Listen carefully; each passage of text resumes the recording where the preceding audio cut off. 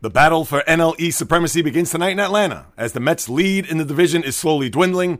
I'll preview this big series and what we learned about the Yankees in Boston over the weekend, plus the entire baseball landscape. Novak Djokovic is your men's title winner at Wimbledon, but why won't we see him in Flushing Meadow come late August for the U.S. Open? The Montreal Canadiens get their man at the top of the NHL draft. Or did they? Free agency for the sport begins on Wednesday. I'll cover that. A historic hire in the NFL. James Harden takes a pay cut, and Damian Lillard gives a good reason why he's staying in Portland.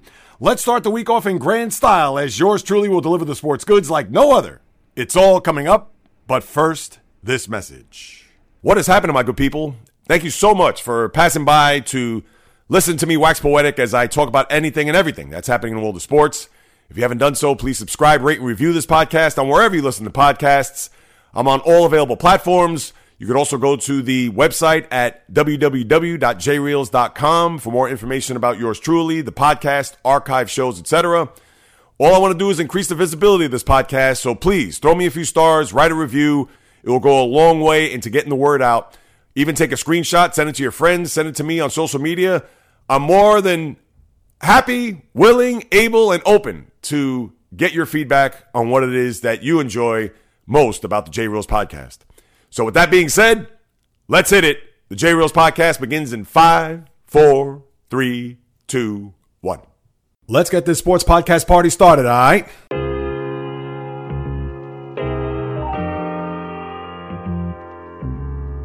The J Reels podcast.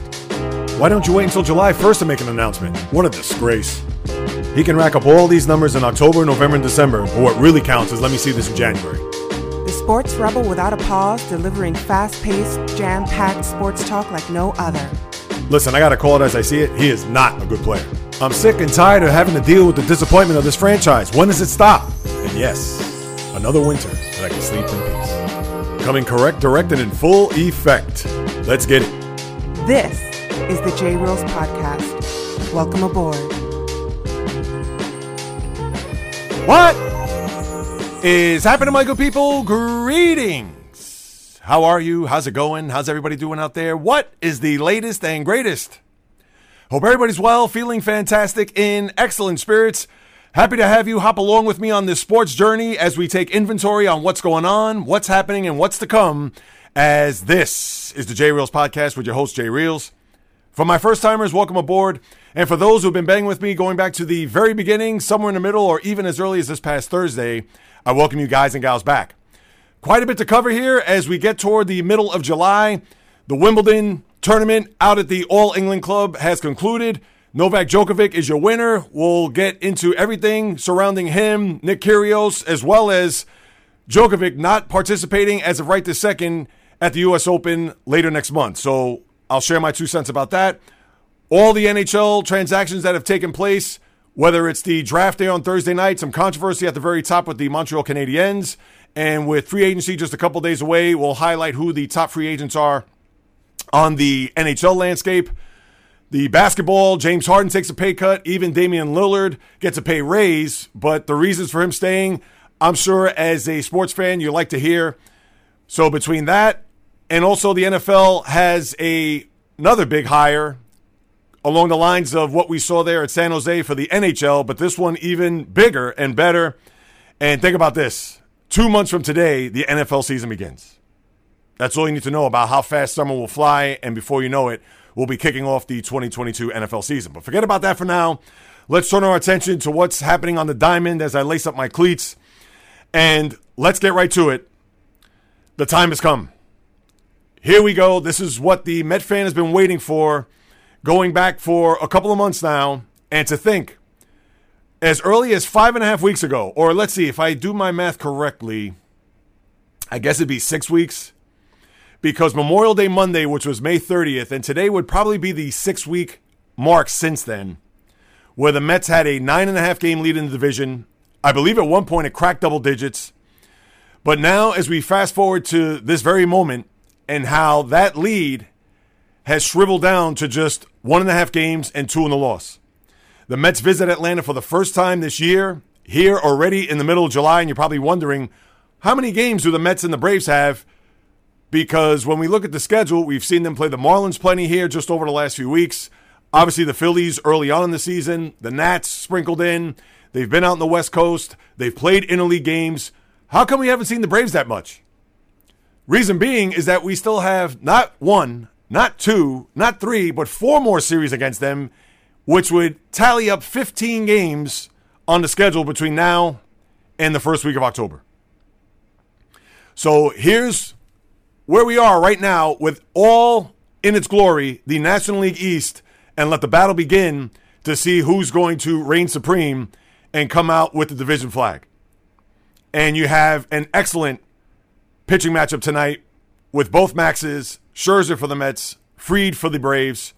And before we even get into the series, when we take a look back, not necessarily on the whole season or what has transpired since Memorial Day, but just this past week alone, the Braves, remember, they had that 14-game winning streak in the middle of June, and they've continued to play rock solid, if not spectacular, baseball since. They also have a pitcher that we're going to see tomorrow in Spencer Strider, who struck out 12 Cardinals, I believe, on Thursday. So we'll get a glimpse of what he's all about, because the Braves, it seems like they pump out these young pitchers as if they're growing on trees down in Atlanta or in Georgia, wherever it may be.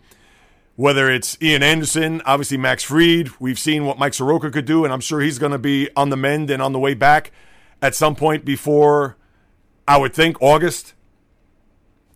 And the Braves have just been phenomenal when you look at how they've started off their season, maybe a little bit of a hangover with the World Series, and now they are clicking on all cylinders, and I'm sure they are waiting, not only the team, but also the fans, knowing that they have the hardware, knowing that they have a significant advantage when it comes to the history of this rivalry, if you want to call it that.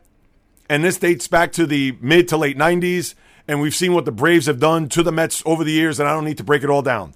The House of Horrors at Turner Field, their former stadium, and it even has transferred up the road, Cobb County, to the new Truist Park, formerly SunTrust Park. And it always seems like whenever there's a big spot, whenever there's money on the line, the Mets seem to wilt when they play the Atlanta Braves. I don't know if it's the uniform. I don't know if it's the stupid tomahawk chop, which I don't know. Have we still heard that here in 2022? Obviously, they should get rid of it. But now that we get to the middle of July, now that we get to the big games, what to expect here? Obviously, it's a toss-up. We know the history, as I mentioned, between the Mets and Braves. And you would think that this series, by far, is bigger for the Mets. I think for their psyche, I think for even just their confidence, because they did have this big lead, and now that the Braves have a chance to take over the division for the first time all year, because the Mets have pretty much been wire to wire to this point. And even with Scherzer, and then tomorrow, the Mets are going to throw David Peterson, who's been up and down. And then you have Chris Bassett there on Wednesday. So they have 2 of their top pitchers, minus Taijuan Walker, who had an excellent performance there yesterday, although got a no decision. But the Mets did split a 4-game series against the Marlins. But that's the one thing.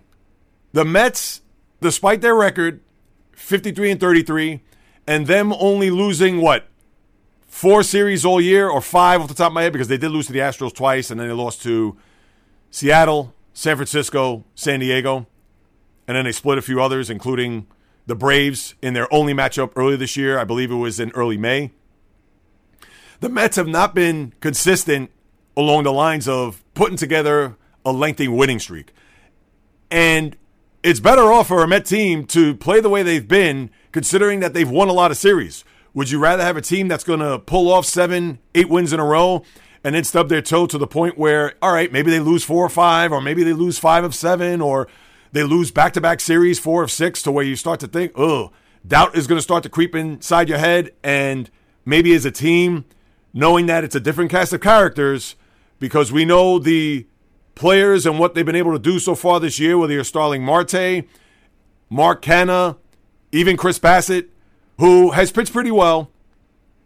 But these are guys in a different makeup, with obviously the manager and, of course, the owner, who has been Steinbrenner-esque, to say the least. But this is a series that, A, you can't get embarrassed. B, you have to win at least one game. But more importantly, if you've been in first place all year and you've been the top dog in the NL East, you must win 2 of these 3 games in Atlanta.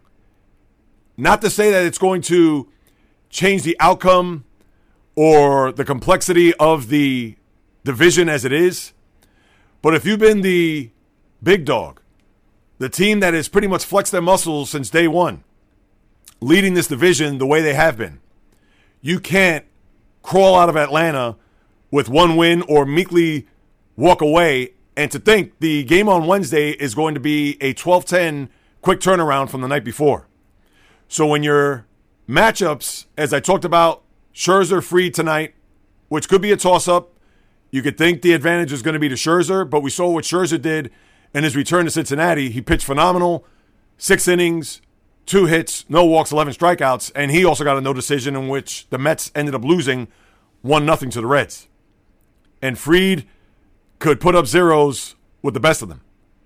All you got to do is look back to Game 6 of the World Series last year when they clinched. Spencer Strider going up against Dave Peterson.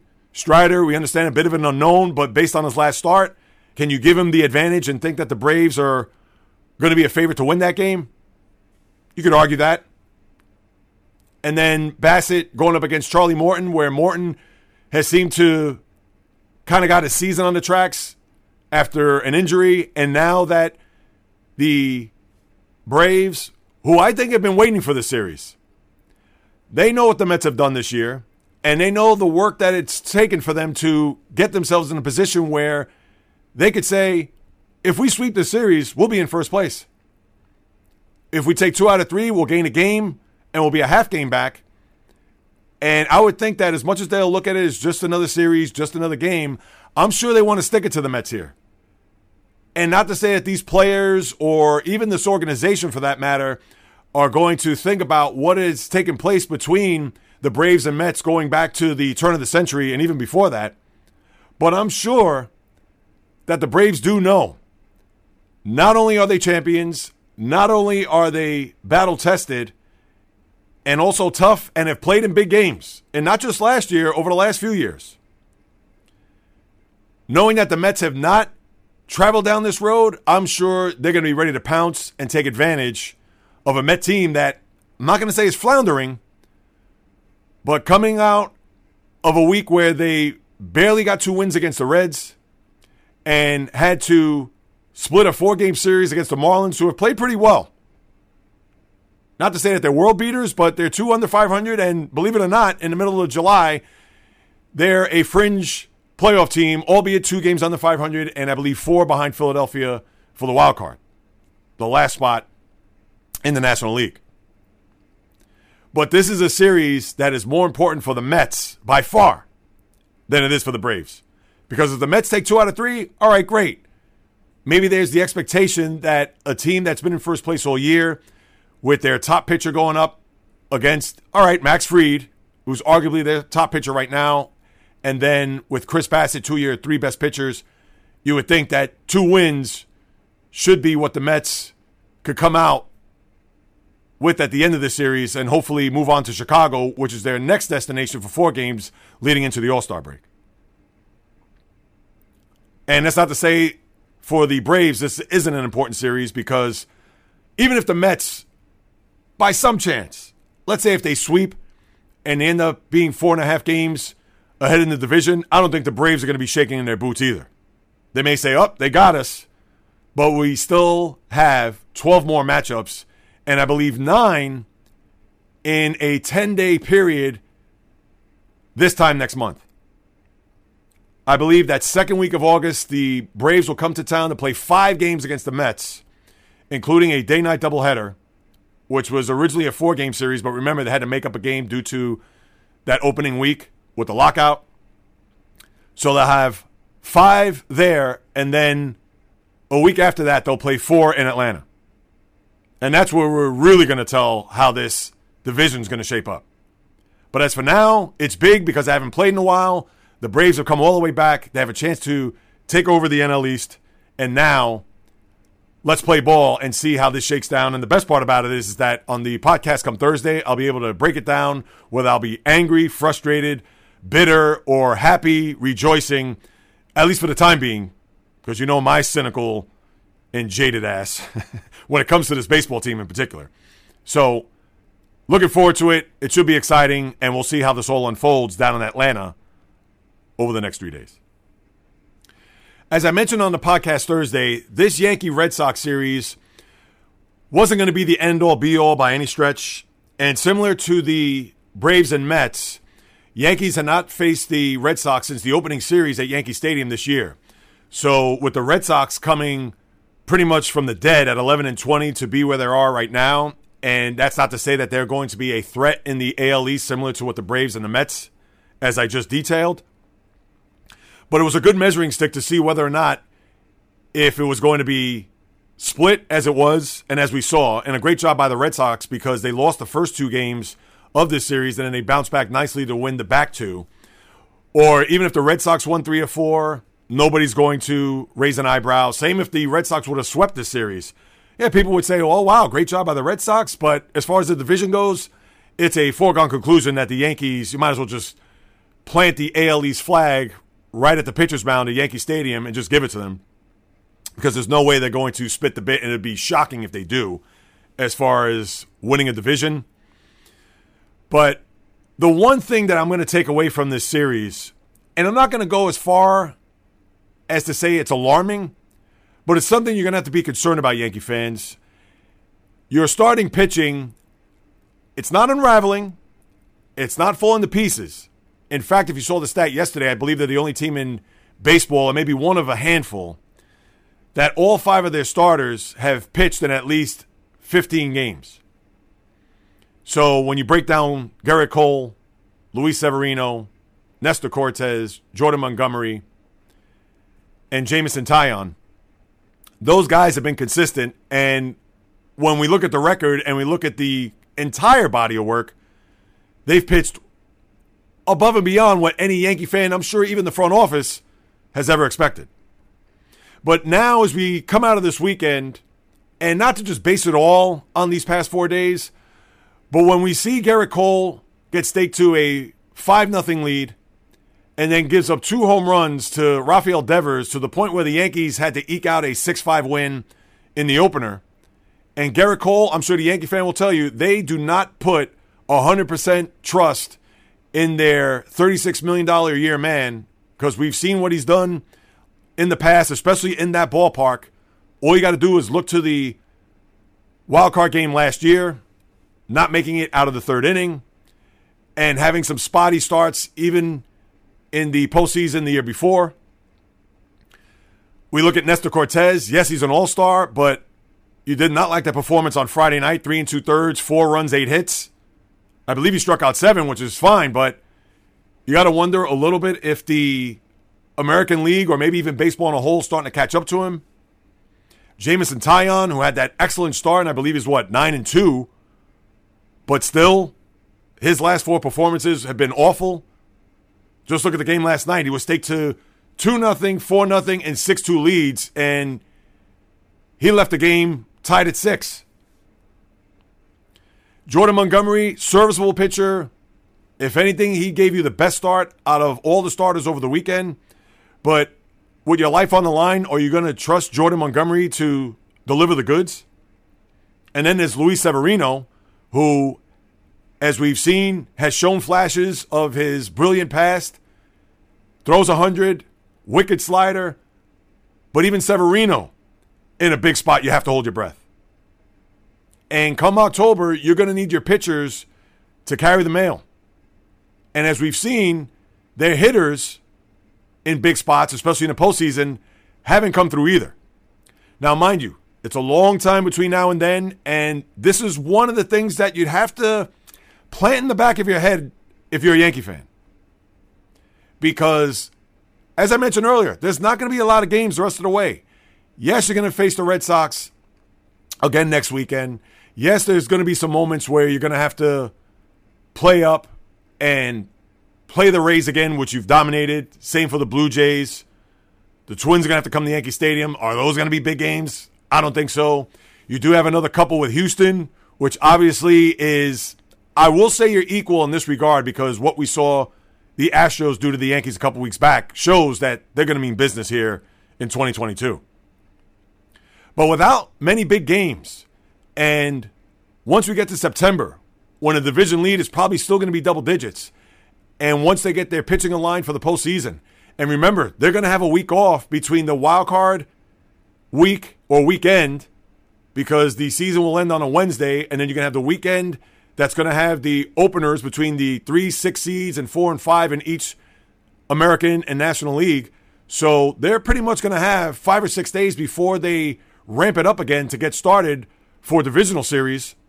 And all that I just mentioned now may crop up at that time and may not bode well if that's going to be the case, whether it's their pitching, their hitters not responding in big spots. We see Chapman yesterday, and their bullpen is very good. And Clay Holmes also made it to the All-Star team. But just something to, again, you have to keep this in the back of your mind.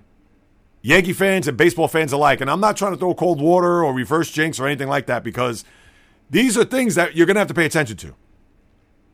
So keep those receipts come October because we may have to take a look back and see that if the Yankees do falter or get out of the gate a little slow once the playoffs begin, remember this episode, July 11th, 2022. Now, to take a look at the baseball landscape, I'll stick with the American League East, and boy, it was a nightmare for both the Rays and Jays over the weekend because the Rays, who came out of Fenway winning 2 out of 3, including the back 2, they go to Cincinnati, of all teams, and as I mentioned earlier, the Reds have been feisty. They fought the Mets tooth and nail to the point where they could have won 2 out of 3 in that series, and then they swept the Rays at home over the weekend.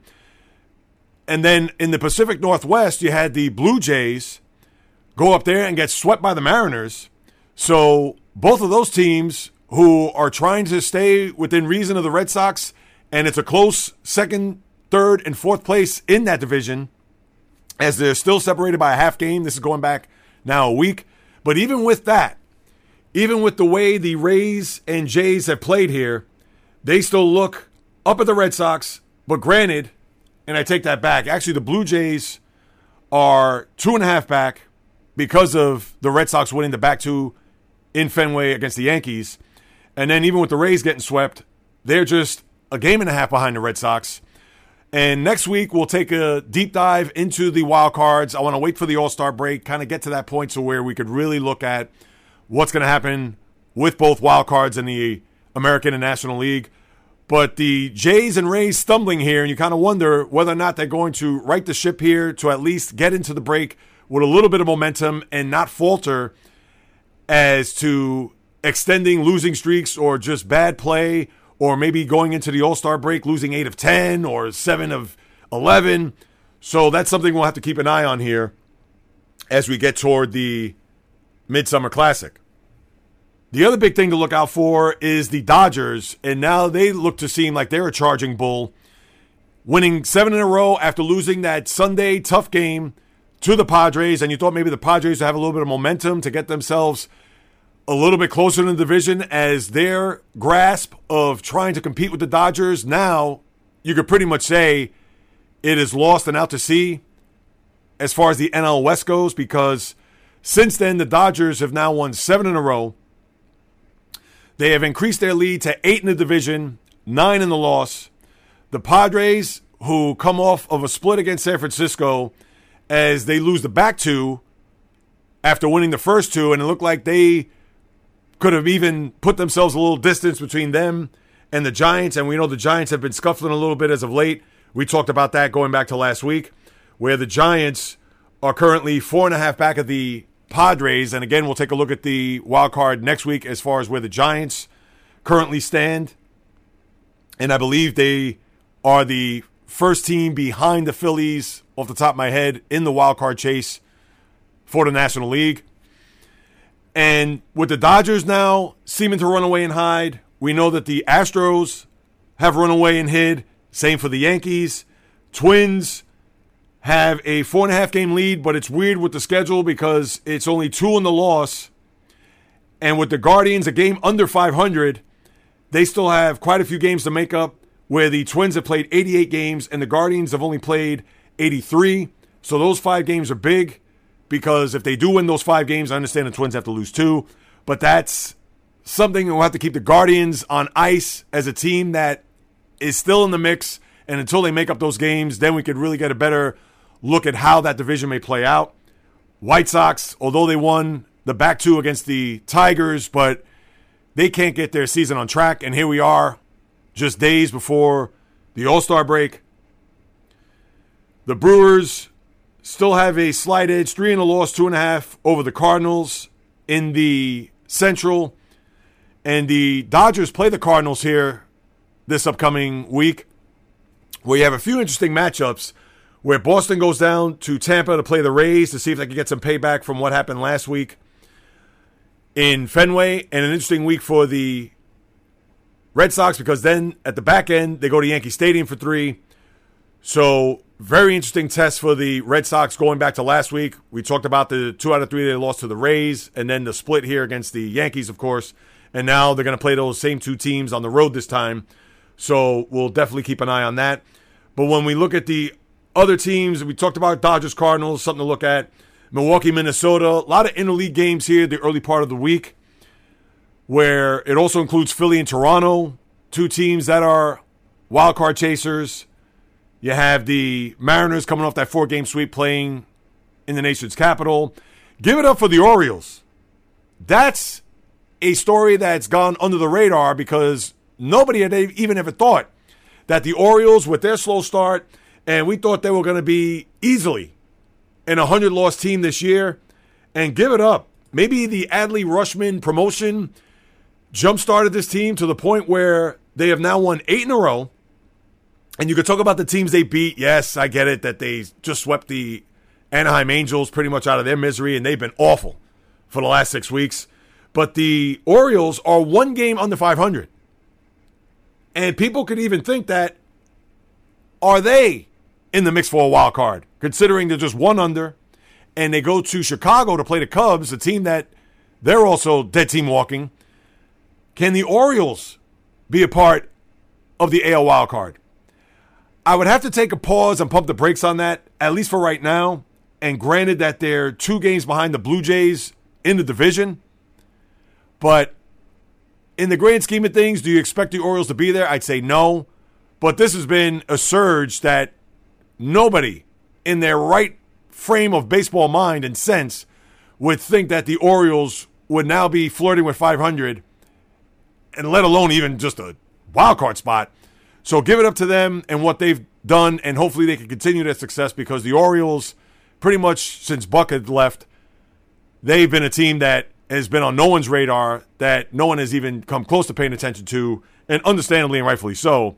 But just knowing that they are a little relevant right now is a good thing for baseball, because that's a great baseball town, great tradition and history. We know the teams, we know the players, etc. So kudos to them and what they've done, and hopefully they could keep it up here leading into the following week. And that's pretty much what you have for baseball. I'm not going to break down the all-star rosters and snubs, and I can't get into that. Maybe I'll touch on that a little bit next week, but the game is a bore. The game has just been, let's face it, it's been atrocious over the years. There hasn't been an exciting game. The first one that comes to mind is the 2008 game at Yankee Stadium, which mind-bogglingly went 15 innings, if you remember, late in the night there in the Bronx 14 years ago. But other than that, these games have just been an absolute bore. So with the Home Run Derby, even the draft is coming up this Sunday, the Futures game, Major League Baseball is trying to make this a big weekend into the early part of the week, which is good for them. Baseball needs all the publicity they could get. So a week away, All-Star break. We'll see how this final week goes, and obviously highlighted by Mets Braves, as we talked about at the very top. All right, now let me break out my tennis racket and shoes to recap the back end of Wimbledon here. And for starters, the women's side, Elena Rybakina, she was victorious, winning in 3 sets. She was down in the first set in the championship against a woman from Africa, Tunisia, in fact. And I'm going to butcher her name, Ange Jabour. I've tried to say this over the last couple of days, and I'm sure I'm off by a syllable or two.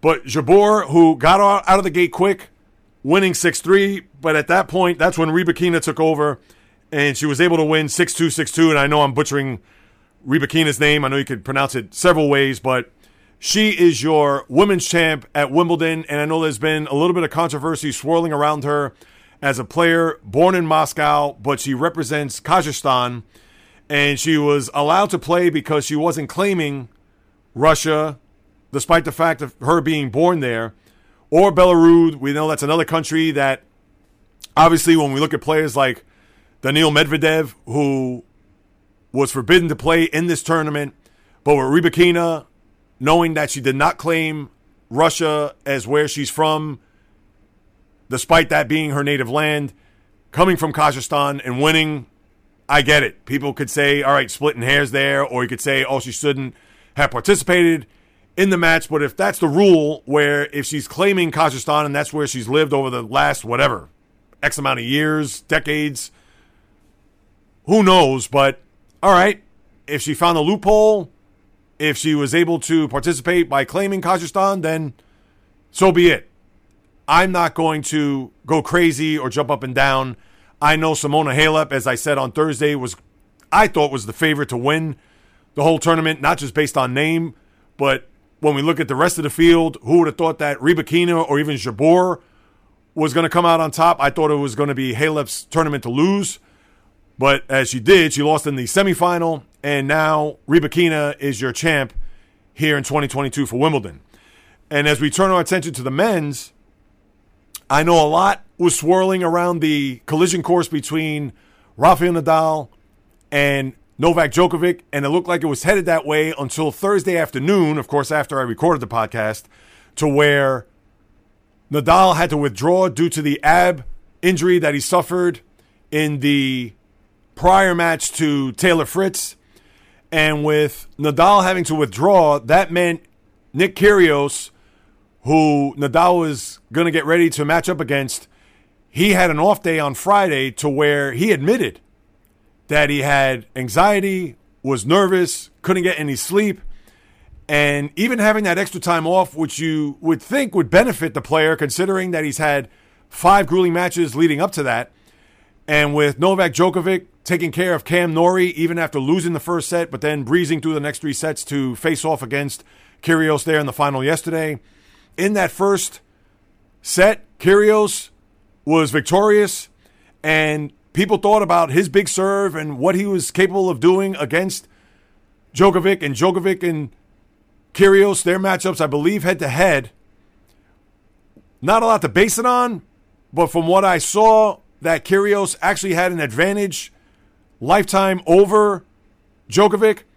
But from the second set on, just like we saw in his previous match against Norrie, that's when Djokovic turned on the jets and was able to take care of Kyrgios 6-3, 6-4, 7-6. That fourth set was competitive, but then in that tie-breaking set, it was match for Djokovic, winning his not only 4th Wimbledon in a row, but 7th overall, 21st Grand Slam in his career, one behind Rafael Nadal. And unfortunately, we weren't able to see Nadal Djokovic one more time in that big stage, especially for a championship where Nadal could have extended his lead by 3 over Djokovic. But now with Djokovic getting that much closer, you got to wonder whether or not Djokovic will be able to match that come the end of next month at the U.S. Open. But then it was revealed that in the post-match interview that Djokovic, who has not been vaccinated, as we all know, doesn't plan on getting vaccinated because of restrictions to enter the country, whether they will ease by then or will be given a medical exemption. But we saw how that went earlier this year at the Australian Open, to where Djokovic flew down there, was detained, and then had to fly out of there a couple of days later because he wasn't given that medical exemption. and therefore had to forego the Australian Open, and I'm sure he doesn't want to have to go through that again. So as of right this second, until the states happen to loosen those restrictions and maybe have a chance for Djokovic to come back to get that 22nd Grand Slam title, you're not going to see him at Flushing Meadow later next month. And it's weird because he was going for history last year for the calendar Grand Slam as he won the first 3 legs and, of course, made it to the U.S. Open. Didn't seem to be any fuss. Didn't seem to be any controversy at that time whether or not he was going to perform. He played and ended up losing in the final to Daniil Medvedev. But I guess this time around, whether Djokovic was in the country prior to that time last summer, maybe after Wimbledon, but obviously I don't have a track record or knew the whereabouts of Djokovic from the time Wimbledon last year to the U.S. Open, but he was able to perform, and it didn't seem to be a problem then. I don't know, unless the restrictions certainly were heightened at some point in the fall, winter, or early spring, but you're not going to see Djokovic there perform at the U.S. Open to see if he can match Rafael Nadal all-time for Grand Slam victories.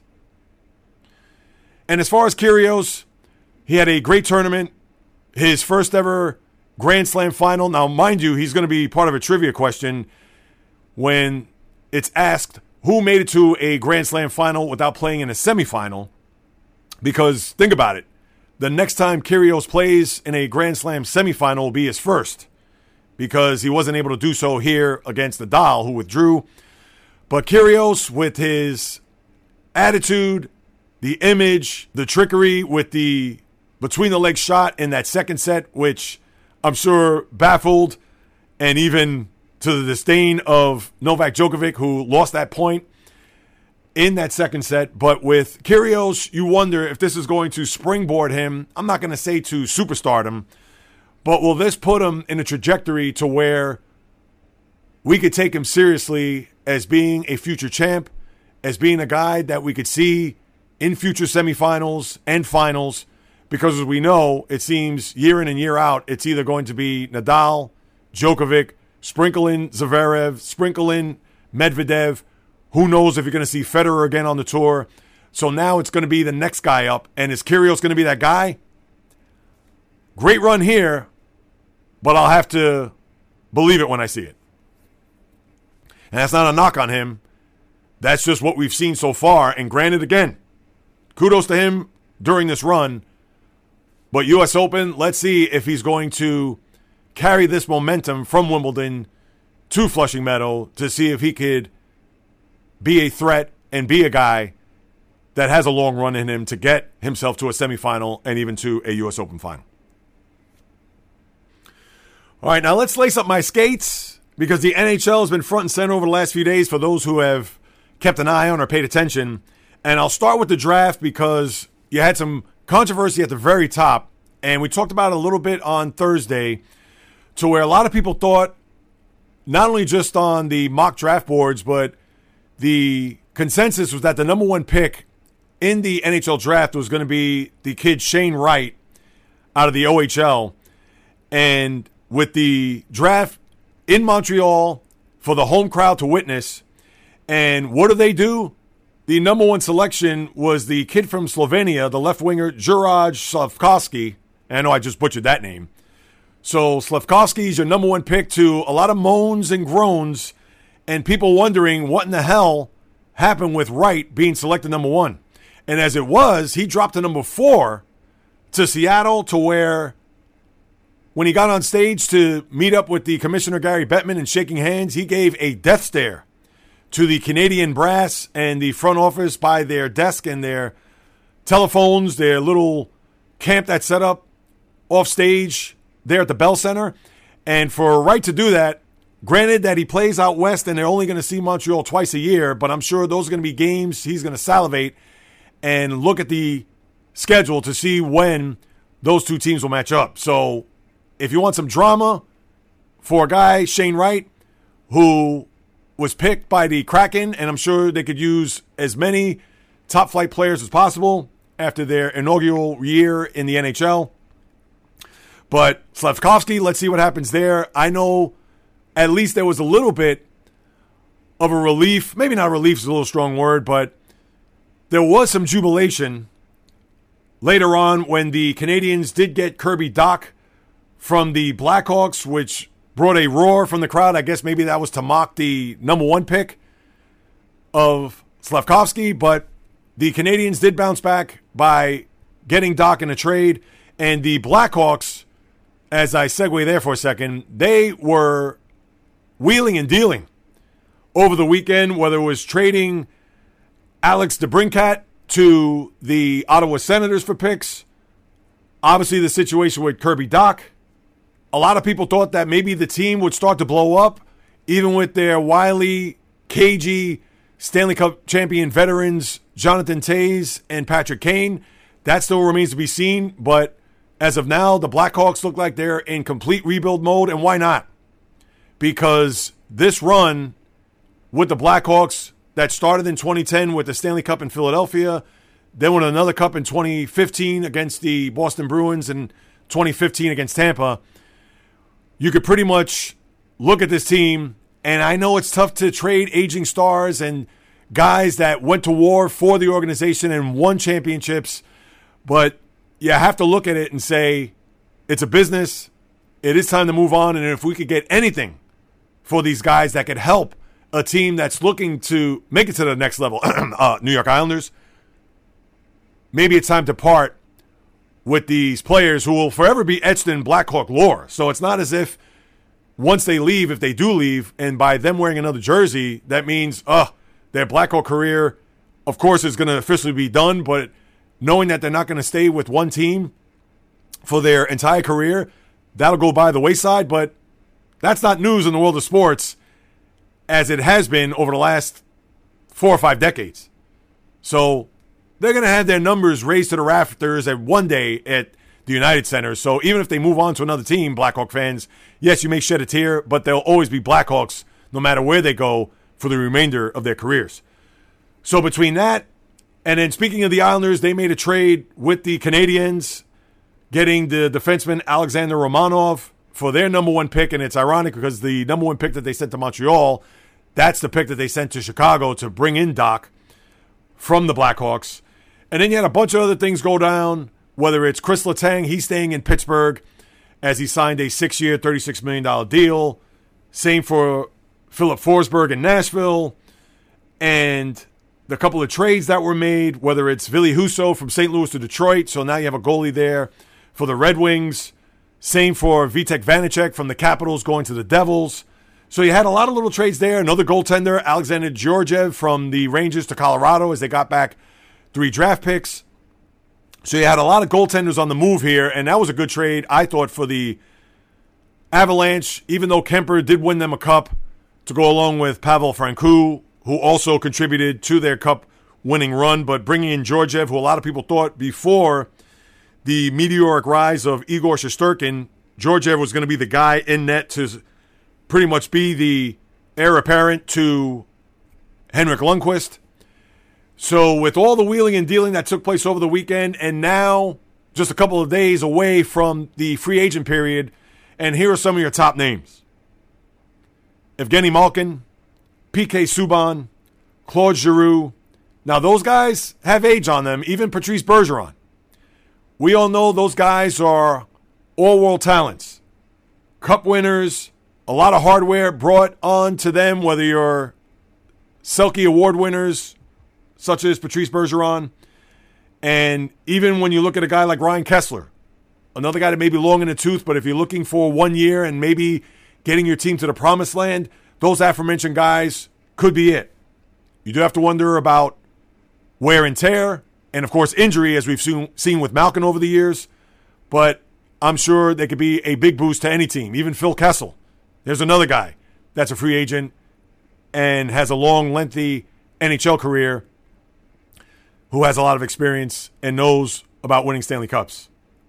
Then you have the Andre Palat's of the world, the Naz Kadri, who just won a cup in Colorado.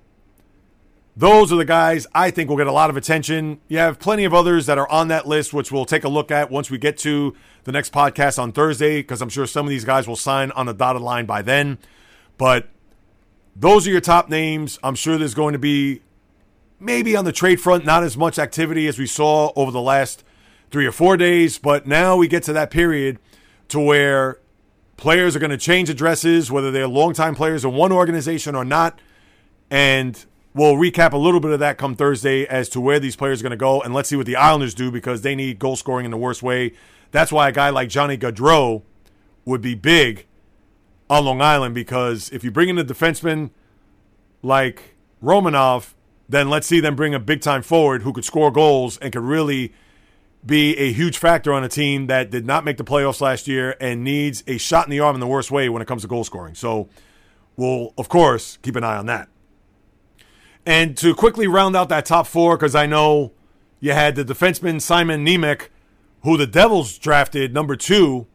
And even though he was the top defenseman, but I guess the Devils thought they're going to go back to their roots to have that defensive style. And by bringing in Nemec, who I know is probably a little bit more of an offensive defenseman, and I'm not giving him as much credit, but they felt instead of going with another center, as we talked about on Thursday, obviously they could have gone Shane Wright, but with Jack Hughes, they figured, let's bring in a defenseman. I thought maybe they'd go with the winger, and who knows if their thinking had changed with the Canadians drafting Slafkovsky, because a lot of people thought that maybe even Slafkovsky would be the number 2 overall to complement Jack Hughes on a top line. And then they had to scramble around to think who we could draft next. Maybe Nemec was second on their draft board. Maybe he was a guy that was at the very top or close to it. And as it was, they did draft a defenseman, and I believe he's another Slovenian. And then Logan Cooley, the center, was drafted by Arizona at number 3. Of course, you have Shane Wright at 4 going to Seattle, and then Cutter Gauthier goes to Philly to round out the top 5 of your draft. We'll see how these players pan out. Obviously, it's going to take a few years for them to do so, but NHL draft in the books and now free agency on deck. As I mentioned, we will certainly keep our fingers on the pulse with that. All right, a couple of quickies before we say goodbye. I'll start with the NBA, where the Sixers, James Harden, is going to stay in Philadelphia. Terms were undisclosed, but he did take a $15 million pay cut, probably to bring in the likes of a guy like P.J. Tucker, who is not officially signed as of yet, but all the rumblings has Tucker going to Philadelphia, I believe on a 3-year deal, somewhere in the vicinity of $33 to $36 million.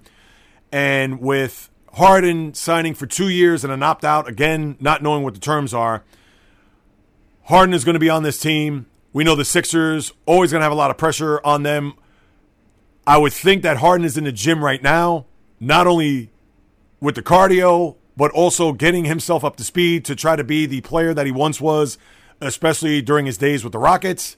I know that's a lot of time between now and then, but it's something to just think about as we get through the summer and get toward training camps at the beginning of the fall and see how Harden's going to look come media day, whether he's going to be svelte or he's going to be somewhere in between. I would think he's going to not look the way he has, with being soft in the middle and trying to rely just on his natural talent to put up 30, 9, and 8 every night. Obviously, that's not going to be the case, as he's, I believe, 33 years of age. So you would think Harden is working in the gym, not only on his conditioning, but, of course, on his game overall. And then you have Damian Lillard, who signed a 2-year extension with the team. And mind you, he already signed a max extension 2 years prior. But with him getting 2 years, $120 million, so in essence, when you tally it all up, it's a 5-year deal worth close to $270 million. Now, the great thing about this is that he wanted to stay in Portland. He felt that if he were to go elsewhere, that it wouldn't be as fulfilling if he did that. And kudos to him, because we know that with the player empowerment movement that has taken place for the last decade plus, and all the Supermax teams and all the super teams, I should say, I'm thinking of Supermax deals, all the super teams that have been built going back to, you want to say, even the Celtic teams between Ray Allen, Kevin Garnett, Paul Pierce. But remember, Allen and Garnett were trades. They weren't strictly on free agent signings, but with LeBron, Chris Bosh teaming up with D. Wade, whether it's We could go down the list, but you know where I'm coming from when it comes to that. But it's commendable to think that Lillard wanted to stay with the Trailblazers to kind of go through this tough period and see this whole thing through to the point where if he does win a title, it'll be that much more rewarding and good for him. But the sad thing is that the Blazers are nowhere near a championship team or even compared to the likes of Golden State coming off of a championship, Phoenix, who won 64 games, and let's see if Kevin Durant goes there, the Nuggets, who will have Jamal Murray back to go along with the MVP of the league, and then who knows what's going to happen with the LA teams, Clippers, even with John Wall on their roster, and the Laker roster still to be molded with LeBron, Anthony Davis, and Russell Westbrook. So it's going to be tough sledding for the Blazers, but I got to give it up for Lillard being loyal, sticking in the Pacific Northwest to see this thing through, and let's see how that plays out because, like I said, a championship in their future, I don't think so. And then lastly, another historic hire in the world of sports. We talked about Mike Greer, the GM of the San Jose Sharks in hockey, where he's the first black GM. Well, now the Raiders hire Sandra Douglas Morgan to be the first black president. That's right, president. Not GM, not vice president, but president of the Raiders. She had served as a chairwoman and executive director of the Nevada Gaming Control Board. And with that experience doing that, and with this hire, who knows what that's going to lead to down the road as far as not only just of people of color, but now women having a position. And we've seen this in baseball with the Marlins hiring Kim Ng, the GM of the Miami Marlins, and trying to build that team to be competitive, as we talked about earlier in the podcast. But even with Ng and that historic hire as a GM, now you have a president. I wish the best for Sandra Douglas Morgan. I hope it all pans out. We know that the Raiders have been dysfunctional for God knows how long. They haven't been to a Super Bowl in 20 years. They've made the playoffs here and there. Tough playoff loss in Cincinnati, as we know, this past playoff season. But with Sandra Morgan at the helm, let's see what she brings, and hopefully she'll do not only good, but I'm sure right by a Raider team that's looking to take it to the next step, considering what they've done here this offseason with their moves. The big one, of course, being Devontae Adams, reuniting him with his college quarterback, Derek Carr, among others. So congratulations to her.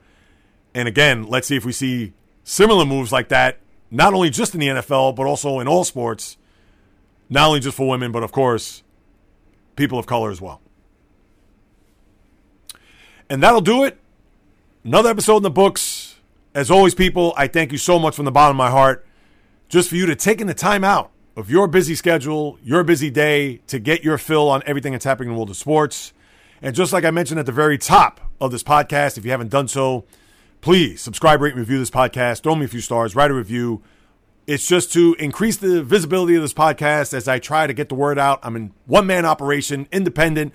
It's not like I have a team. It's not like I have a board that I look to have advertising, marketing, all the different facets to run this thing.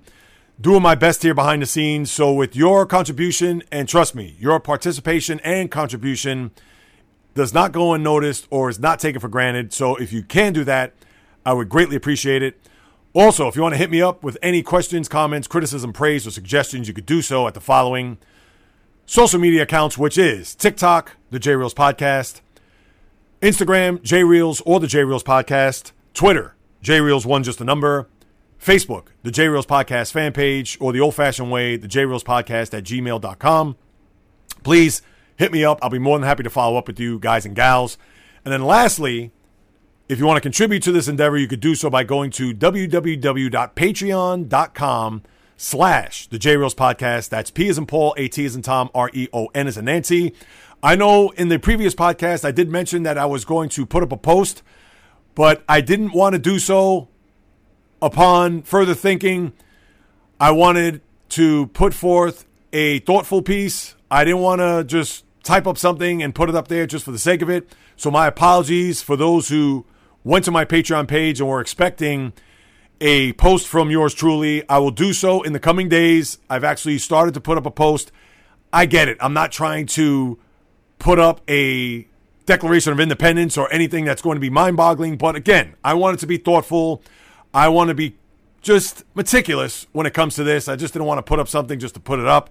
So I appreciate your understanding and patience when it comes to that, because whatever you want to put forth of your hard-earned cash, I plan to take this platform to make it exclusive for the guys and gals who do sign up, who want to put their hard-earned money and trust in yours truly to put forth 2 podcasts a week, to deliver the goods when it comes to everything that's happening in the world of sports, when it comes to the upkeep of the website, when it comes to the equipment, when it comes to anything and everything that happens with what I say into this microphone going through your earbuds or speakers, because whether you do or do not know, this is what I love to do. This is in the blood, in the DNA.